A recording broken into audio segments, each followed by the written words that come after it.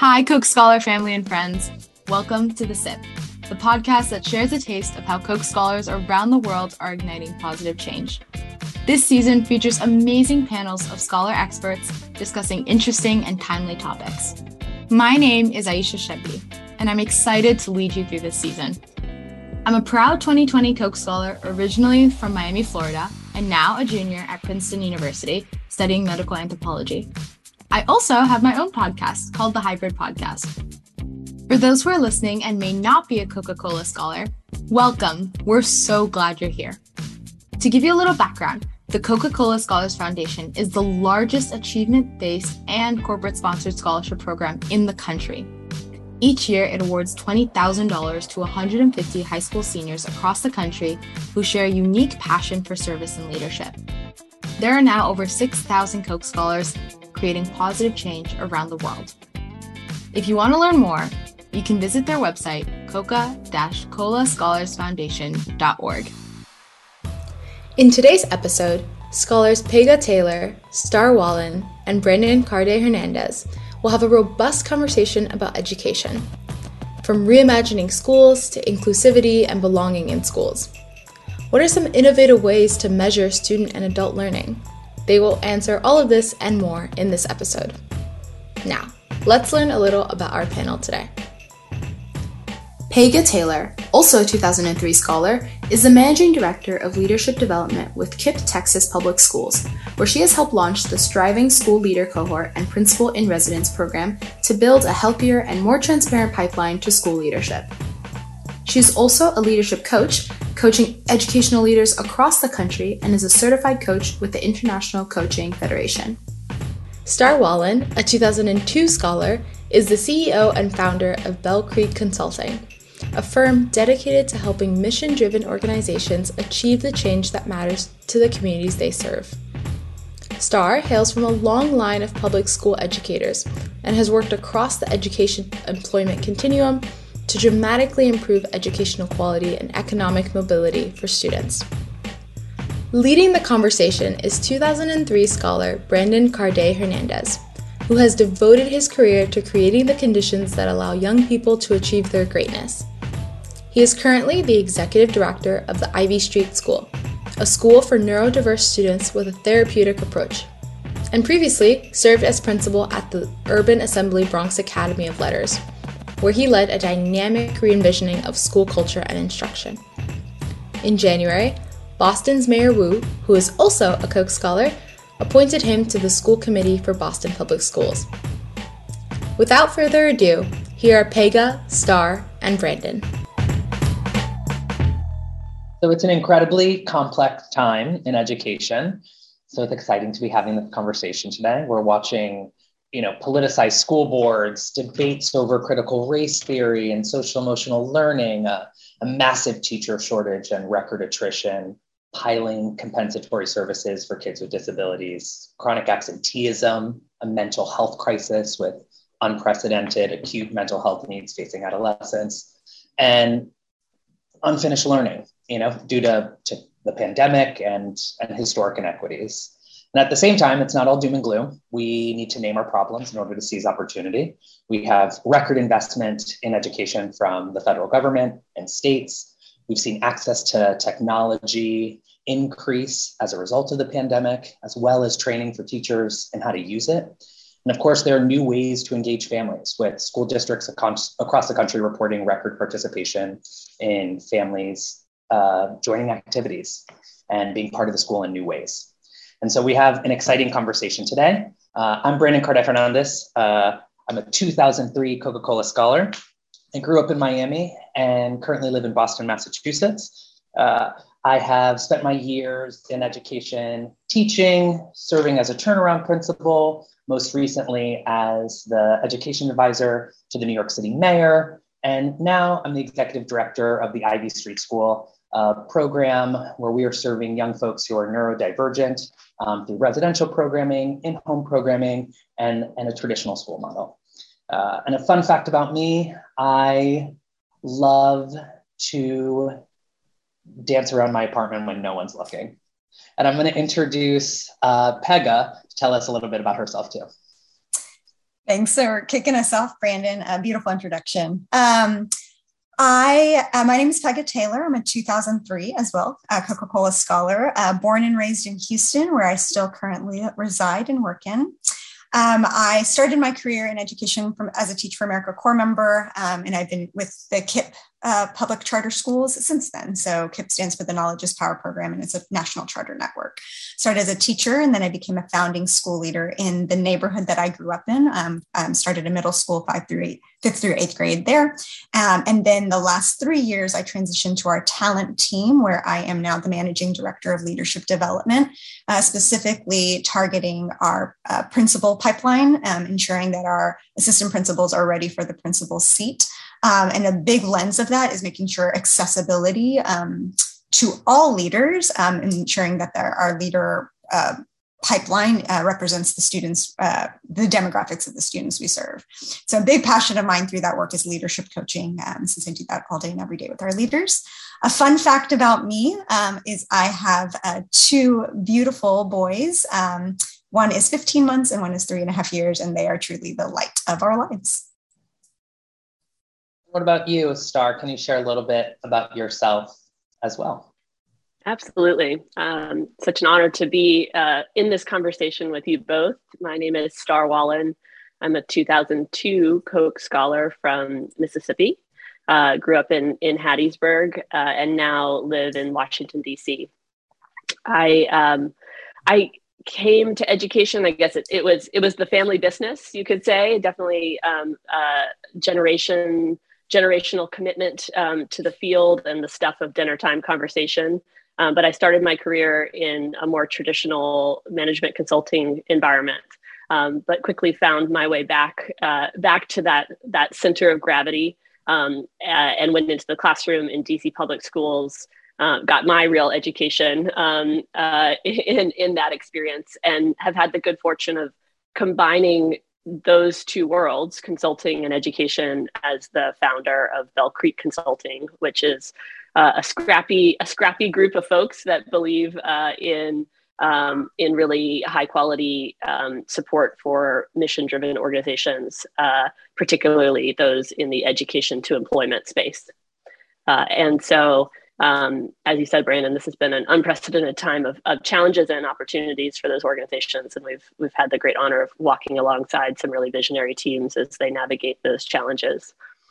My fun fact, I'll bridge the Brandon Pegah theme and say we do dance parties with our kids when no one's looking, particularly set to 90s music, because we're playing the long game, that if we get them to request that music now, when they host parties or find a significant other in the future, they'll maybe play some songs that we can dance to then as well. So, Star, I'm encouraged by your strategy, because my son just won't let me turn off Encanto right now. So we've been trying to bring some other music into the fold, but we are like one note, one lane the last few weeks. At least it's a great soundtrack.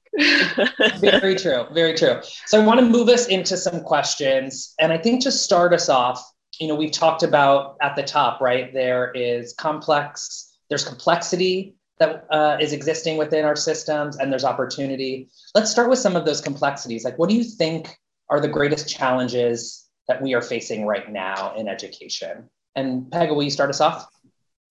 Yeah.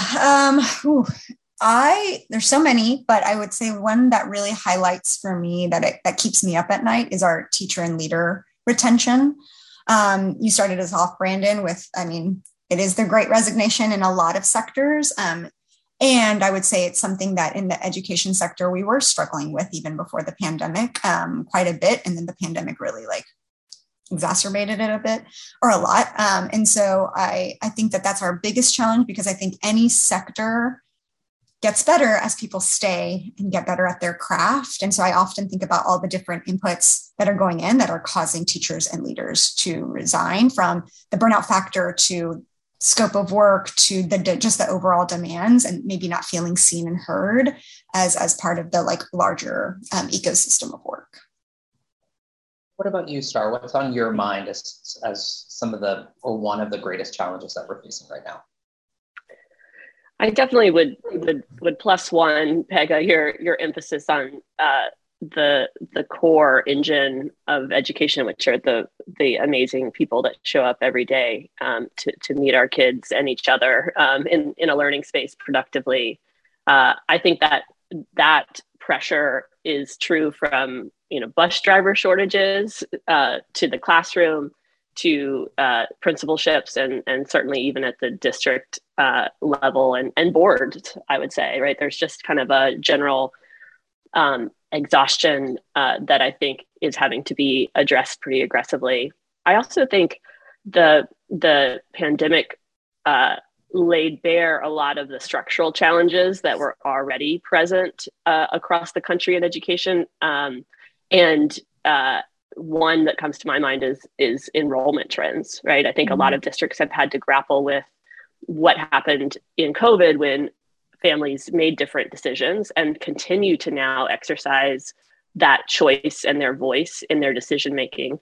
But really, the idea that families are able to vote with their feet and to scrutinize their decisions has always been present. And you combine that with truly the lowest birth rates we've seen as a nation. And I think there is this wave of structural challenges that districts and schools will have to grapple with as they need to show up better and more agilely, often in more constrained resource environments. And I think that will add a layer of challenge that many of our teams have not totally grappled with successfully yet.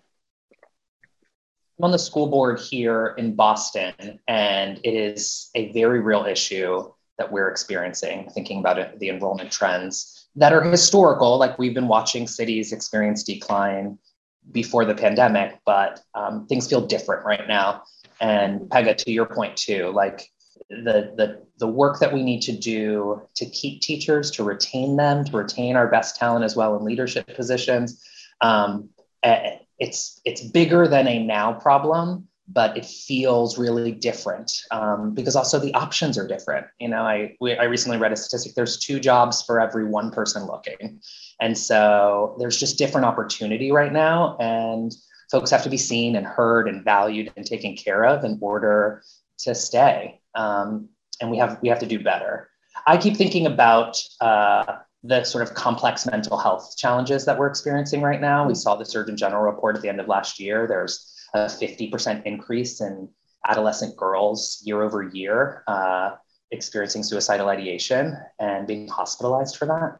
And so, we had a challenge before the pandemic as a country in honest, hard, and supportive conversations around mental health needs. The needs are now deeper and bigger and more complex, given the collective trauma we've experienced, but also individualized trauma as a result of the pandemic. And I'm watching it show up on the ground. I know leaders across the country are also seeing it. And we need to accelerate supports in a very different way. That's within schools and then all of the safety nets outside of schools that allow folks to access. And you talk to any therapist across the country right now, and they are sharing that they have wait lists and it is hard to get an appointment. And this is a really stretched time for a system that experienced incredible underinvestment. And so I'm hopeful, but I know it's a complexity and a challenge that we're going to have to really address and tackle head on. I want to hear from you guys as well. Where do you see the biggest opportunity, right? So like there were successes in the pandemic that will allow us to do better by kids and families. And so I'm hopeful, and I'm wondering what's keeping you hopeful as well. Want to start us off, Star? Yeah, I feel like what I've observed working with teams across the country is those that have pre-pandemic already embraced kind of a yes and philosophy or a build a bigger table, not a higher wall approach are able to turn that into a way of handling the challenges that are unprecedented in magnitude that they're addressing right now. I think the collective trauma point you just made, Brandon, is an excellent example of that. In some ways, that makes for people who are less able to give and receive and kind of bring people into a healing tent. And in other ways, it means that folks for which trauma felt more distant now can tap into an empathy and an experience and a personalization of that I think can create really important connections. And so I think what I am seeing that I think is so exciting is that with the structural challenge, with the very personal challenges at all altitudes, when people put on the hat of what's possible and how that can be turned into something better and kind of a leap forward as opposed to a fallback, it can be really transformational. So yes, enrollment is declining, and yes, that might mean that that the footprint that districts are operating doesn't make sense as it used to be. But what comes next is not all about the downsides of that. It can be about truly reimagining the way we show up for kids and come together as adults to support each other as well. Where's your head at on this question? I'm totally going to build off of stars. So I think about it like a micro level and then a macro level. And so keeps me really hopeful in these trying times is on the micro level, what we deeply believe around like strengths-based coaching. And so Star, what you said really resonates is like meeting people where they're at, asking them, like honestly starting with a celebration, but then giving them time to really unpack the challenges that they're going through. Like we say a lot of state of being is like imbuing you with your own intelligence. I mean, just having that space to really process that. And so I think even in the challenges, the opportunity of feeling like there are things I can do, even on a small level, individual level, or like at school, whatever their position is, classroom to school to district, I think is just an opportunity I think we could really scale and do a lot with. And then on the macro level, Brandon, as you were speaking, it really actually had me reconnect back to 2014 when we were launching the school that I was founding, KIP Connect. It is a purpose-built community. And so that was actually a very compelling why to have me found in the neighborhood I grew up in was it is the school, but we also have a YMCA that's going to be, an anchor in the community around different supports. There's going to be a health organization in our nurse's office. It's not just the nursing for the students, right? So just in purpose-built community has a few of these different sites across the nation and different schools. And so really not feeling like as educators, we have to be the end all be all, but there's other really strong, amazing, smart people in different organizations that we can partner with to provide the well-rounded social emotional learning, whatever, all the things that our families and our students need and deserve. And so that just got me thinking back, Brandon, as you were speaking to like the opportunities of like, what are these different partnerships that can exist so that we don't feel like we have to carry everything on our shoulders. I'm loving this conversation, and there's so much sort of connective tissue between all three of us. I'm thinking like where I think about opportunity is I'm thinking about this like incredible investment that we have from the feds, from states, really thinking differently about resourcing schools. And, I have all the fears of like, can we spend it smart and well? And at the same time, to your point, Pegah, I think what we will see a lot of is this evidence-based work around community schools, knowing that we need wraparound services now more than ever, knowing that parts of the nonprofit sector have experienced decline in their sort of give and their get. And there's this opportunity for contracted services from cities and districts and schools to be able to provide those supports in a really localized way through a school. And I'm encouraged by that possibility that we'll see much more community and sort of like community hubs coming out on the other side, particularly given that we can finally invest in that type of strategy. Fingers crossed, right? And, us and a lot of folks out there doing the hard work, I think are going to help us realize some really good things. I want to shift gears for a second.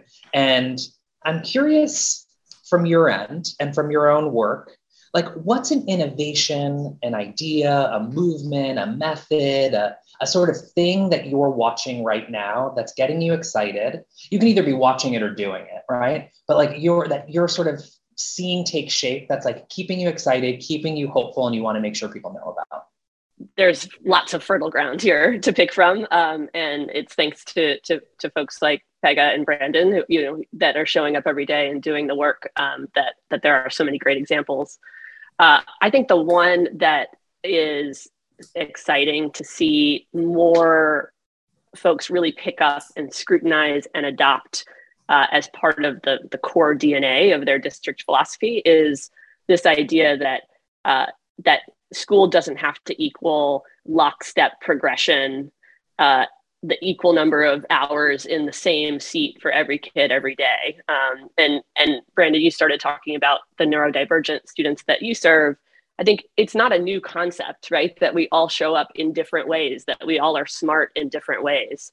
But having an interruption in what was the status quo of school has, I think, asked even the most traditional kind of dedicated thinkers to think differently about what it means to meet students where they are, when they show up, how they show up, and embrace all the good and all the potential that means for each individual. So I think this idea of, and there's lots of buzzwords around it, of competency-based education and the like, and it's less about the buzz and it's more about, really, right? We have authentic apprenticeships that are allowing teachers to get the time to recharge during the week, sending students into authentic learning through work experiences, producing outcomes for our communities that really matter, because students are actually serving the community through that work. And that's not just a buzzy thing anymore. It's actually hitting, I think, a lot of places. And I think that's true at the adult education level too. I don't know, Pegah, if you've seen that in how you all are thinking about adjusting for principal and teacher retention as well. But our the people, the talent in education are as diverse as our students. And I think we have yet to apply that to them as well. I'm super happy to build off of the Star. Yes, like all of that resonates. I would say I'll start with like right before the pandemic. We were dabbling into like redesign, curriculum, things like that. And then I think the pandemic, honestly, it halted that innovation because we were just so reactive. But then kind of now, hopefully on the other side of like at least the height of the pandemic, to really see like, why isn't this, or why can't it truly change the way we approach? From, to your point, Star, like the timing, like what are summers, right? Like there's very antiquated practices and philosophies we still do that don't meet the needs of our learners, and not for the times of today. To actually like what could it look like to take actually more frequent breaks.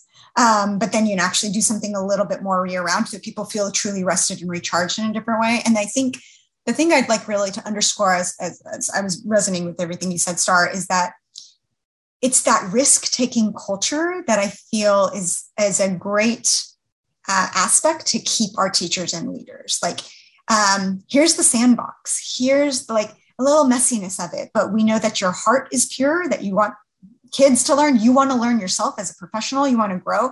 And that to me is that risk-taking culture in itself is innovation. Because on the flip side, with even in academic recovery and learning loss, like so much like the constant focus of test scores and as the measure, it is a measure. Accountability is important. And there are other ways to measure both student and adult learning and growth. And to your point, Star, yes, we have seen that. Like we do our principal and residency program, and 70% of the learning is what we call on-the-ground learning. It's not about your formal development. It's not about necessarily coaching. I'm a huge coaching fan, but that's only the 20% and the 10%, and 70% is the on-the-ground. What just happened? Let's debrief that. Let's do some reflection part, and which is the same thing we can see in capstone projects with students, right? And so that just really resonates. And I just want to like lift up this risk-taking and like trusting culture that I do think could help our like teacher retention issues. Brandon, I'd love to hear. No, I love this conversation. My head, for some reason, and maybe it's because it's getting close, right? As I keep thinking about all of the ways we've sort of reimagined summer across this country, and I think it will be one of the wins through the pandemic is that everyone started to look at summer opportunities differently. Listen, families who are well-resourced have always had a really tight and really meaningful summer plan, whether that's a summer camp or traveling around different places or visiting different parts of America. Like, there's always been something rich happening for folks with economic mobility during the summer. And that has not always been true for working class folks and folks who are at the poverty line. And I think we've seen something really innovative happening across, particularly in cities across the country. New York City launching Summer Rising. It's the largest summer programming that's not like punitive summer school. We're seeing it here in Boston with a goal of like every kid having a one-to-one summer plan.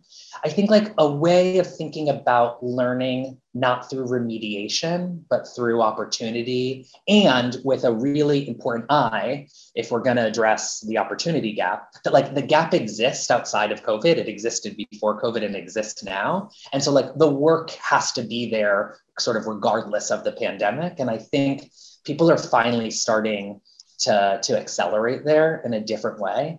And that makes me excited. And I hope that is a thing that really sort of sticks around for all of us.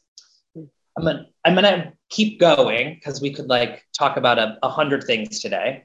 I'm curious from your end, this is me as a guy who is deeply committed to special education and cultivating opportunity for kids with disabilities, but really through like a justice lens, asset-based, not through a deficit model. But there's a million ways that we are thinking about inclusive education. And like this moment has shifted across education systems, the way we're thinking about diversity and equity and inclusion and belonging for kids who have been minoritized. I'm curious what's on your mind as we talk about inclusive education. What does it mean to you? And what are you doing or seeing that you want to make sure people take note of? Pegah, will you start us off?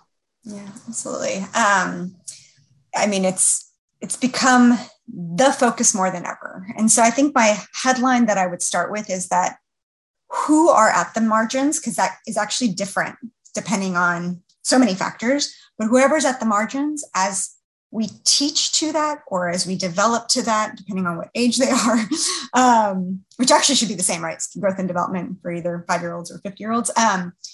Then everything gets better. And so I'll actually start on the adult end and then trickle it down to the student end for us. So like when I think of inclusivity on the leadership pipeline level, we are constantly looking in the mirror around our demographics of folks getting into our programming, how they're progressing through our readiness model, and where are the deficits. So we, for example, had a goal around, BIPOC identifying individuals being in our programming. We surpassed that by over 90%. Awesome. And in that over 90% of BIPOC identifying leaders, we realized there's still a gap in males and Latinx leaders in our system, right? So even though, so we're constantly saying who's actually at the margins and how do we get the most representative of our communities and of our students? And that absolutely trickles to the student level. And so depending on our schools, there's different demographics, there's different needs. It's like, who is the outermost? When we teach to that, or when we plan, that's the better word. When we plan for that, everything gets better. So that's the like headline that I always walk away with inclusivity is like really always scrutinizing, because you can always find someone a little bit more at the margins and not just say that the textbook definition of like what a minority is, what's the minority or the marginalized in your specific setting and context. I love that, Pegah. Star, what are you thinking about? I love, my mind immediately went to how many, I would throw out a challenge to find a district in the country right now that doesn't have something on their website related to the word equity. And I think this point about it is in the water is true, but what it actually means in practice, I think is a really important question to lift up. And Pegah, you're kind of starting first with a real hard look at the data and what the facts of the situation are, not at a surface level, but at a true nuanced, let's use this as a flashlight to examine our practices, to really uncover where we've had inequitable access to our most high demand schools as a district, or where we are systematically kind of deprioritizing the needs of certain groups of students, or or under delivering on the engagement of a set of families, whatever their kind of starting point may be, I think is always where I find the most fruitful conversation, because without that data-based grounding, it quickly becomes emotional, and it is a challenge. Talk about the risk trust dynamic you were raising earlier, Pegah. To me, this is ground zero of the need of cultivating a really important trust-based, assuming positive intent, but also holding each other accountable to the hard conversations space that's happening. But I think applying that lens across the board to families, to students, to staff, and being systematic about it is a practice that I'm biased towards from my background and my training and the work that I do. But I think it's also, we have to apply the same amount of rigor we apply to every other question to this one, I think, if we're going to make the progress that's necessary. Man, you're speaking my language. I'm thinking so much about, to your point, like everyone's using the word equity, everyone's saying equity. And I think, which is true in so many other parts of education as well, like the thing that we are talking about becomes jargon. And so it just sort of loses meaning. And that's my fear right now. And I'm watching it in real time. I'm sure all of us are in different ways. Like folks say the word equity, and we're not sure if we're normed on what that means or what it looks like, or not sure if that person as an individual has sort of like done the real work of knowing themselves in order to understand their practice and know other people. So I think there's opportunity, particularly for the district who are thinking about equity as through a systems level lens, but also as the individuals through the individuals doing the work. I think that keeps me incredibly hopeful. I get nervous for the folks who take on equity challenges just at that systems level lens, right? Like we're just going to talk about it up here, and we're never going to talk about it sort of from the folks who are in front of kids and leading kids every day, or who are driving leadership development from a central level or a systems level. So it's like in the water, it's everywhere. And at the same time, like, what does high quality equity work look like? What does it actually mean to be committed to belonging? And how do we know ourselves and the work in order to do it well? And that'll be the real way that we like move through justice frameworks and drive opportunity for kids. I'm going to move us into one of our last questions. I'm curious from your end, like, what do you think is a challenge right now that we're not talking about?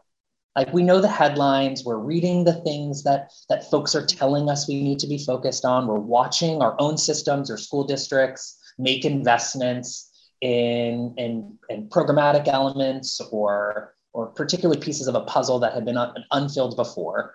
But I'm curious, what are we not talking about? And Pegah, do you want to start us off? There could be a couple ways I'll go, but I'm actually going to build off of what you just left us off with, Brandon, around when equity can be everywhere, the threat is it can be also nowhere, right? And so we're talking about it, so it's not really answering your question, but the parts I guess maybe we're not talking about or that we need to talk more about is, what do we actually need to look in the mirror about to truly dismantle? And it's really uncomfortable in order to make the progress where we need to. And so when you were speaking, and I trying to just mesh it with the question, because I think it's really valid, like we had to take a really hard look at some of our codified systems that were truly limiting people to access leadership roles, right? And they're not bad systems, they just weren't inclusive systems, right? And so that's a hard part, because like we could look at it and say, yeah, we have to, but all the politics involved in that, all the different people that had stake in that. And truly it's still rooted in a lot of dominant culture practices, right? And so we have to constantly be looking at that. And that to me is the hardest conversation, because it is change. It's, to your point, Star, the emotional part comes up because it's hard to have to admit like we were doing wrong by people. And so the connection I'm also going to make is just around, I live in Texas, and we believe at KIPP around culturally responsive teaching. And we also live in a state that doesn't, in terms of the laws. And so I think again, back to Brandon, what is the biggest challenge? What are we not talking about? It's all the other overlapping systems that we have to truly navigate to get to where we want to, and knowing that it's incredibly complex. And how do we talk about that? Because I can say from a charter network, we are also at risk of losing our charter, depending on how we, navigate some of these really complex situations. So that I'll stop there in terms of the balance of the ideal state, but then also the current state that we have to navigate through, and how are we actually talking about the true current state. I appreciate that. Thank you so much. Star, what are we not talking about? Pegah, you had said earlier that some of the innovation wheels kind of came to a halt as so many folks were forced to be reactive and kind of in this defensive crouch of how are we going to survive this moment?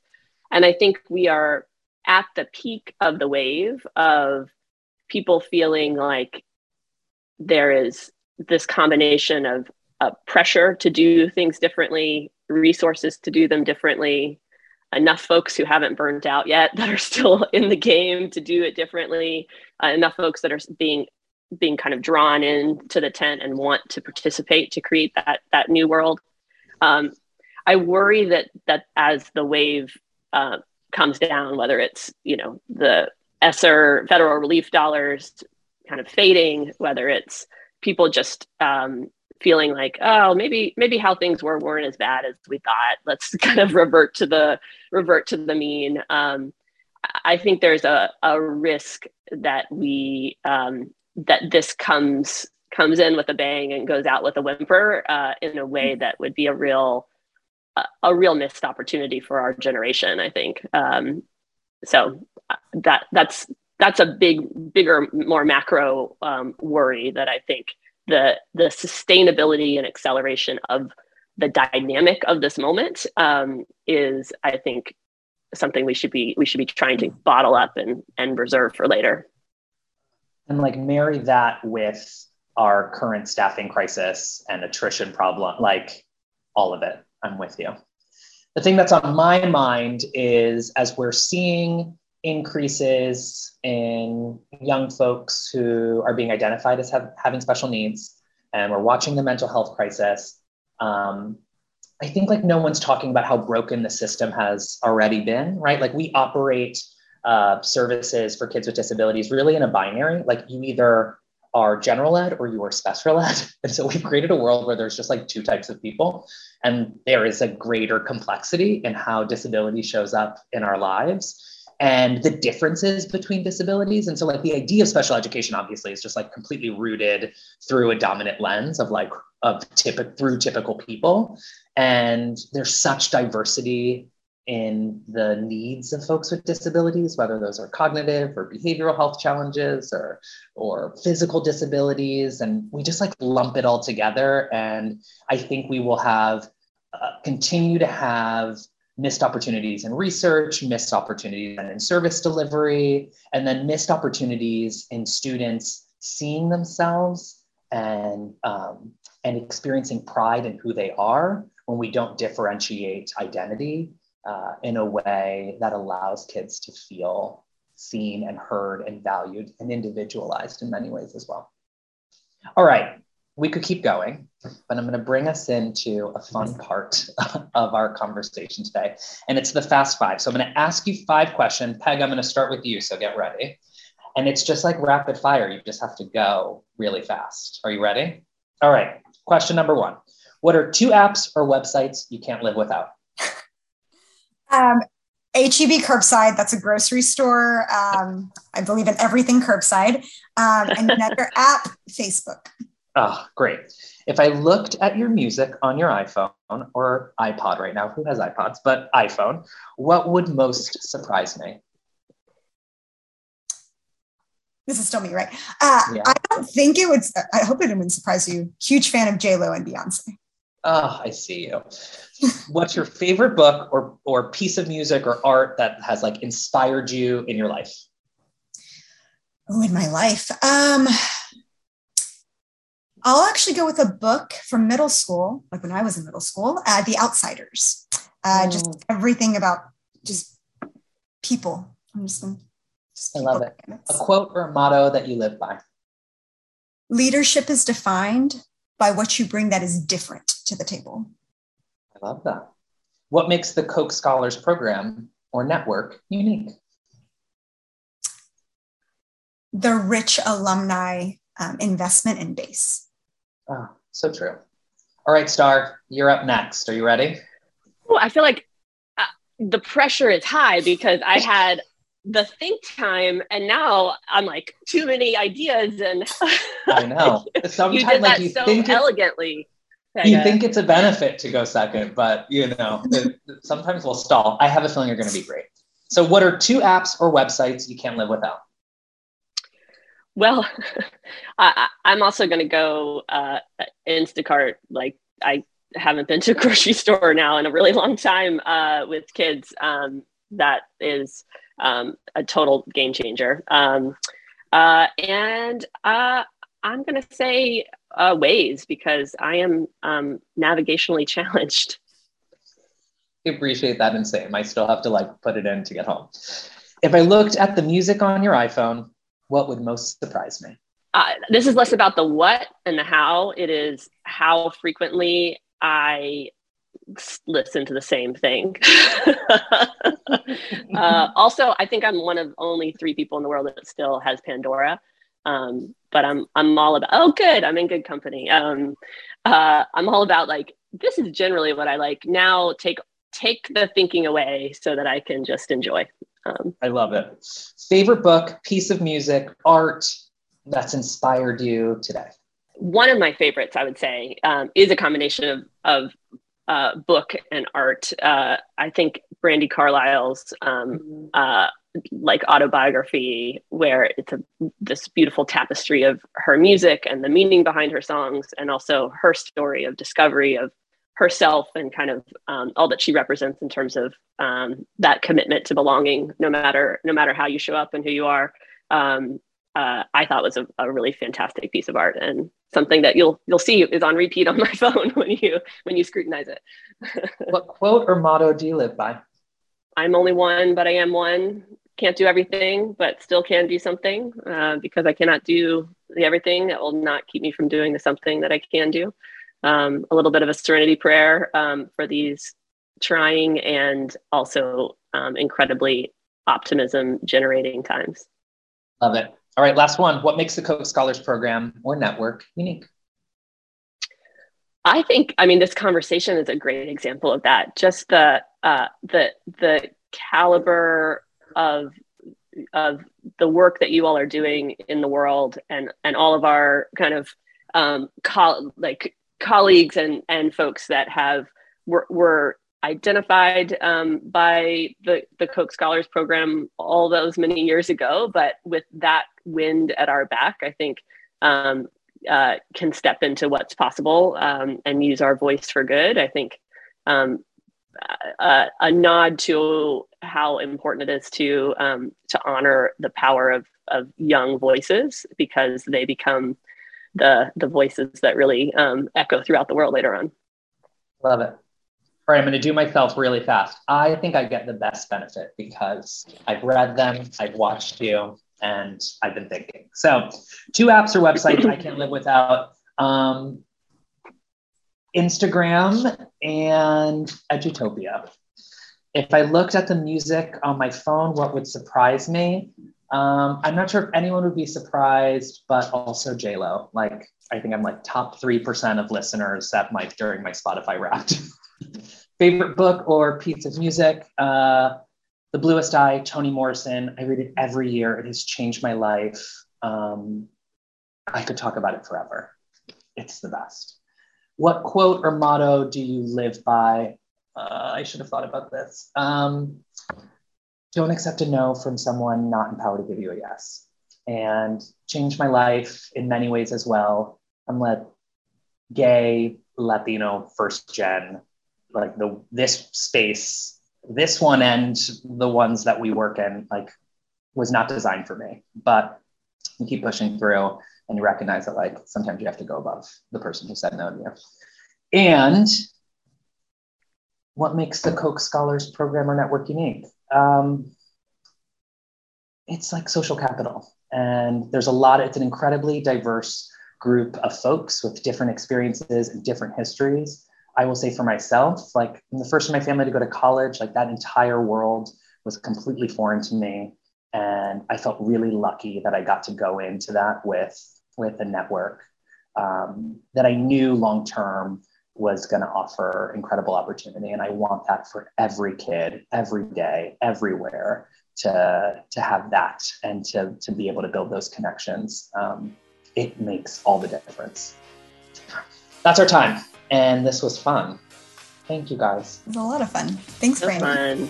Thank you. We hope you enjoyed this episode between Brandon Carde Hernandez, Pegah Taylor, and Star Wallen. For their full bios and links to the resources that they discussed, check out our show notes or visit coca-colascholarsfoundation.org.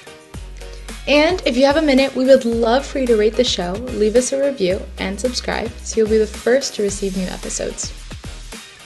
Join us in a couple of weeks for episode 6, when scholars Sophia Jihan Miller, Tiffany Kassab-Williams, Katie Yu, and Ben Kaplan will discuss building a personal brand and creating digital content. See you next time on The Sip. Bye.